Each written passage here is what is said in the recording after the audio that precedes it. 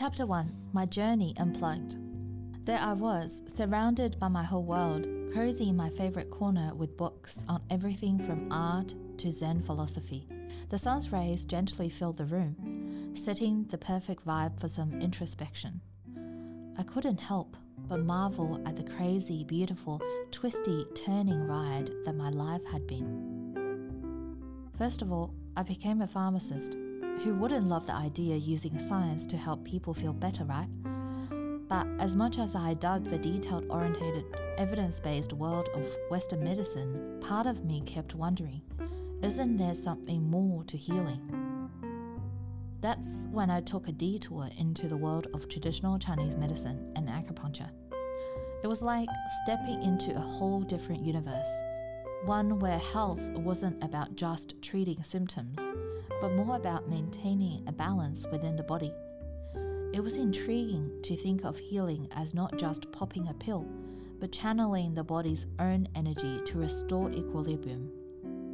Even then, I felt there was something missing in the health puzzle. The missing piece turned out to be emotional and mental health. I realized that our minds can be as bruised as our bodies sometimes. So I decided to dive into the world of psychotherapy and counselling. And voila, I found myself able to assist others in finding harmony between their mind, body, and spirit. Now there's where things get even more interesting. All the while, my love for art, philosophy, and history kept me grounded and inspired. Art for me was like a time machine, revealing the emotions and experiences of people throughout history. Philosophy was like a compass, guiding me through the complexity of human thoughts. History was a cool teacher, showing me the past as a way to understand the present. As I pieced together all these diverse experiences, something wild happened. I started to see connections, art and science, past and future, philosophy and medicine. Everything began to intersect.